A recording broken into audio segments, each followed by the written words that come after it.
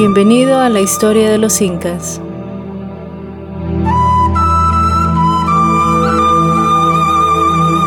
Episodio 29. La muerte de Pachacutec.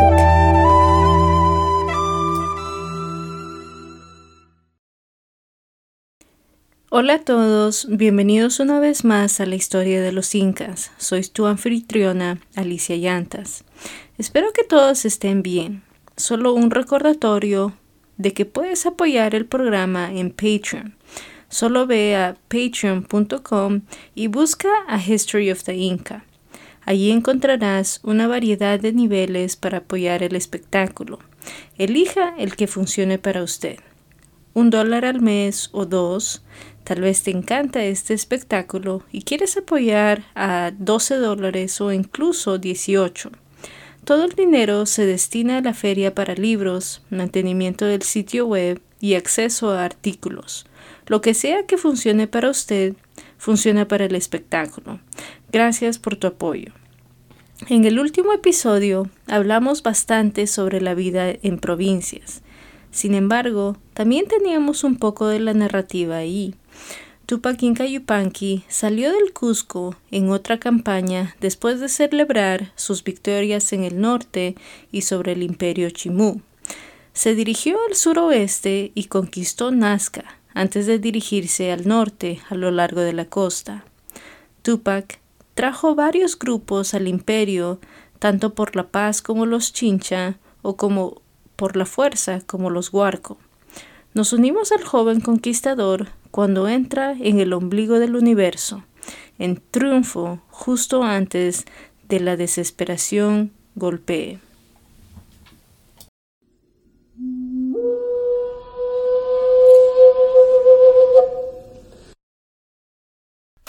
El sonido de los tambores resonó por la capital cuando unos pocos miles de guerreros entraron, sus capitanes portando las insignias de su rango. Los capitanes vestían elaboradamente con armaduras doradas y plateadas. Le siguió Pacoyocs, la élite inca. Luego entró Tupac Inca Yupanqui, en una litera de oro sombreada por un dosel sobre él. Tupac rodeó la ciudad con sus Pacoyoc y ejército al frente y una multitud de seguidores detrás de él. El Inca habría disfrutado este momento. Tuvo un triunfo hace algunos años, luego de su victoria sobre varios grupos norteños y los Chimú.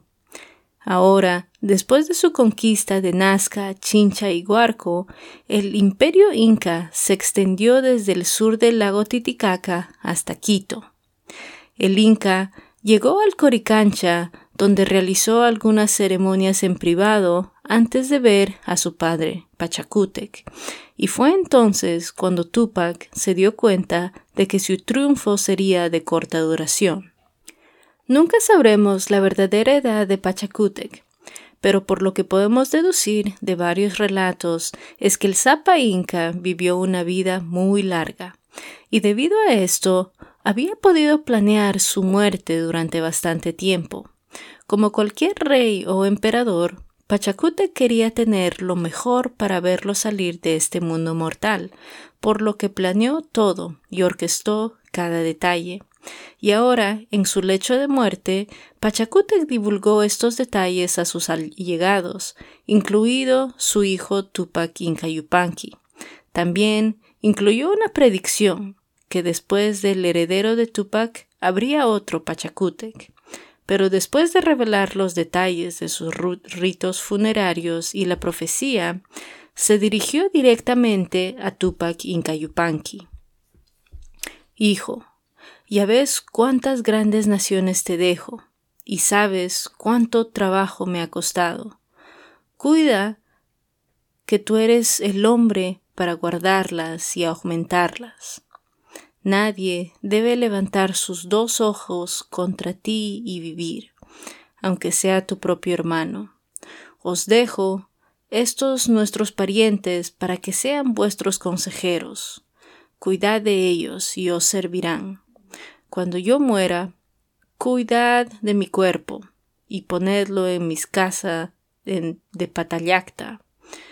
ten mi imagen de oro en la casa del sol, y haz que mis súbditos en todas las provincias ofrezcan solemne sacrificio, después de lo cual guarden la fiesta de Purucaya, para que yo vaya a descansar con mi padre el sol.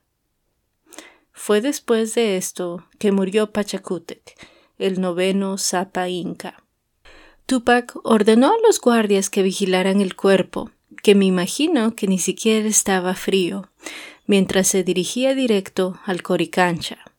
Como dije en el episodio 26, había ciertas ceremonias y rituales para los que un nuevo Sapa Inca tenía que pasar al ponerse el flequillo.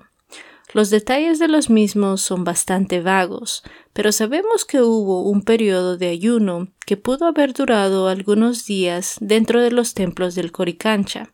Posteriormente, Túpac luego llegó a Huacapaita, donde recibió el homenaje de los del Cusco y fue reafirmado por los payocos como su elegido Sapa Inca.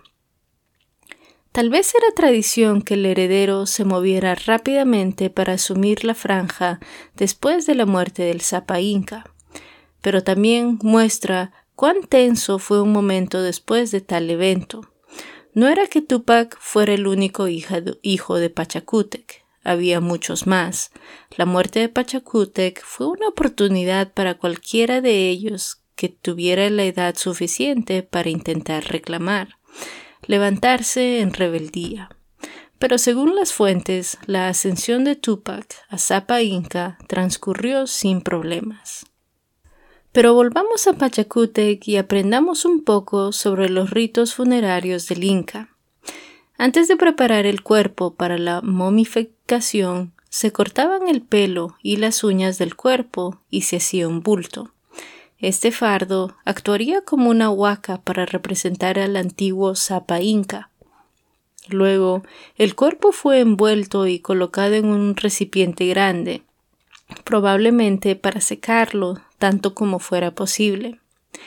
Mientras el cuerpo se secaba y se sometía al proceso de momificación, el huaqui de Pachacutec, o hermano Inti Illapa, fue enviado a los festejos. Y creo que esto lo mencioné cuando cubrí el panteón inca, pero el huaqui era una huaca que el Sapa Inca solía representar y hablar en su nombre, si no estaba presente. Entonces, el huaqui era un suplente del Sapa Inca y podía ser enviado a una provincia o ceremonia y ser una extensión de la autoridad del Sapa Inca. Esto es bastante interesante cuando uno piensa en ello, y a menudo me pregunto, al leer algunas de las crónicas españolas, que cuando un Sapa Inca está en un lugar y luego en otro, ¿era realmente el Sapa Inca o el huaqui? Pienso que la nobleza inca habría informado de los dos como uno y el mismo a quien estuviera traduciendo o anotando su cuenta, porque para ellos lo era. Los dos tenían la misma autoridad. Volviendo al funeral de Pachacutec, Inti Illapa sería testigo del Purucaya o las prácticas generales del duelo. La primera fiesta y bailes se llevarían a cabo en Huacaipata, la gran plaza de Cusco, para ayudar a guiar el espíritu de Pachacutec. Mientras esto sucedía, o quizás después, las fuentes no lo tienen claro, llegaron los sacrificios. Se derramaban y quemaban ofrendas de comida, bebida y ropa en honor al ex Sapa Inca. A continuación, se trajeron llamas. Déjame corregir esto. Cientos de llamas fueron traídas y sacrificadas. Sus cuerpos se quemaron después. Finalmente llegaron los sacrificios humanos, y según los cronistas, estas eran personas que querían ser sacrificadas para seguir al Inca. Para lograr esto se consumía copiosas cantidades de chicha y luego se estrangulaba a la persona. Y advierto que este es un rito que el mismo Pachacutec había sugerido, una especie de si la gente quiere sacrificarse, entonces deberían hacer esto. No está claro si estas personas realmente querían ser sacrificadas o si fueron sacrificadas por el Estado como una forma de honrar a Pachacútec. Pero aún no hemos terminado.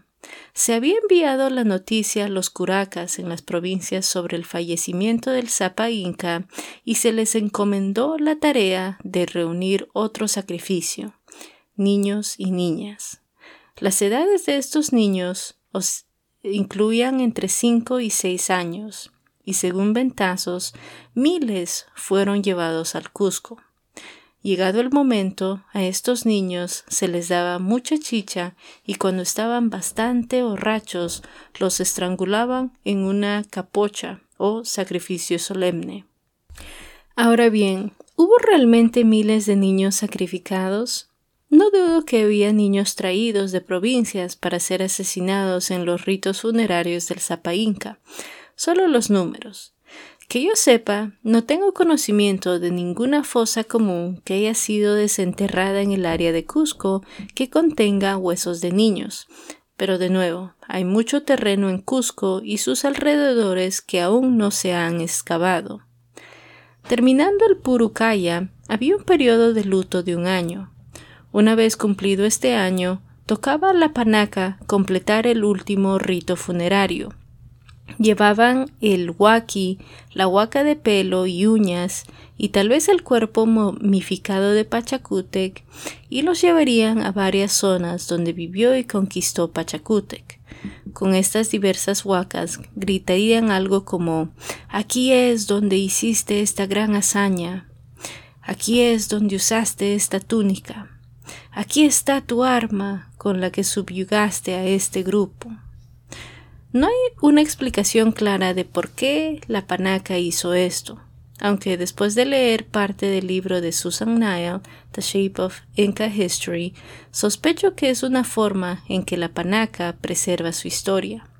El poder de la panaca estaba ligado a todo lo que Sapa Inca habría logrado en su vida. Ellos, al igual que otros, necesitaban mantener viva la memoria de su patrón para conservar el poder y el apoyo, pero también los ató a este paisaje. Su antepasado tenía una conexión con este lugar, en particular a partir de sus logros, y las peregrinaciones solo fortalecieron esta conexión con esta área. La panaca podía hacer estas peregrinaciones de vez en cuando, pero para el resto del imperio, después de 1 año, el periodo de luto había terminado. Cuando se trata del gobernante más grande de los incas, se considera que Pachacútec está en la cima. Antes de él, el Inca tenía el Valle del Cusco y una red de aliados, aunque una red fuerte creada por su padre Huiracocha Inca. Sin embargo, sería la combinación de ambiciones de Pachacútec lo que tomaría los cimientos que su padre había puesto y crearía un imperio. Como un joven capitán, Pachacútec dio un paso al frente cuando su padre y su hermano Inca Urco, el Sapa Inca, corrieron para huir de los Chanca que se acercaban. Al reconocer una oportunidad cuando se le presentó, Pachacútec derrotó a su hermano y obligó a su padre a reconocerlo a él, no a Inca Urco, como Sapa Inca. Así, la historia actual tiende a ignorar por completo a Inca Urco como el 9º Sapa Inca. En lugar de esto, omitió darle este honor a Pachacútec. Una vez que él fue el Sapa Inca, Pachacútec tomó el Inca y expandió las fronteras a áreas fuera del Valle del Cusco como Ayacucho, Collasuyo y más el Valle de Urubamba. Esto puso numerosos grupos al servicio del Inca y así creció su riqueza. Pachacútec reconstruyó la ciudad de Cusco según algunas fuentes. No todo lo que cubrimos en el episodio 14 fue construido por él, y la historia definitivamente está un poco adornada. Sin embargo, definitivamente hizo renovar o mejorar varios edificios, incluido el Coricancha. Finalmente, instituyó a Inti como deidad primordial sobre el dios creador, Huiracocha, dentro del panteón inca. Esta religión se extendería por todos los Andes junto con el idioma quechua. Los cuentos transmitidos que detallan las asombrosas hazañas de Pachacútec son una parte muy importante de su brillante legado que se discuten y debaten hoy. La visita de Inti, la intervención divina a favor del Inca y la reconstrucción de Pachacútec de toda la ciudad de Cusco son solo algunos ejemplos. Cuando está empapado, de hecho, es posible que nunca lo sepamos realmente. Pero su versión de la historia es la versión dominante que registraron los españoles y que tenemos hoy. Por lo tanto, la historia de Pachacútec va mucho más allá de la delgada línea entre el mito y la realidad cuando se habla de la historia inca. Pachacútec siempre estará presente en nuestra historia en el futuro, solo en el fondo. Su momia y las huacas relacionadas visitarían a sus predecesores, irían a festivales, recibirían ofrendas y Túpac y su sucesor buscarían su consejo. Pachacútec incluso estará presente en nuestro episodio final del programa, aunque todavía falta mucho para eso. Hasta este momento dejaremos a Pachacútec porque ahora es el momento de que Túpac Inca Yupanqui gobierne como el único Sapa Inca. Ya hemos cubierto algunas de sus increíbles hazañas, pero con la muerte de Pachacútec, Túpac pronto estaría muy ocupado. A medida que se corrió la voz de la muerte de Pachacútec, creció la inquietud en muchas partes del imperio. Sin duda, todos estaban pensando lo mismo. El gran Sapa Inca estaba muerto.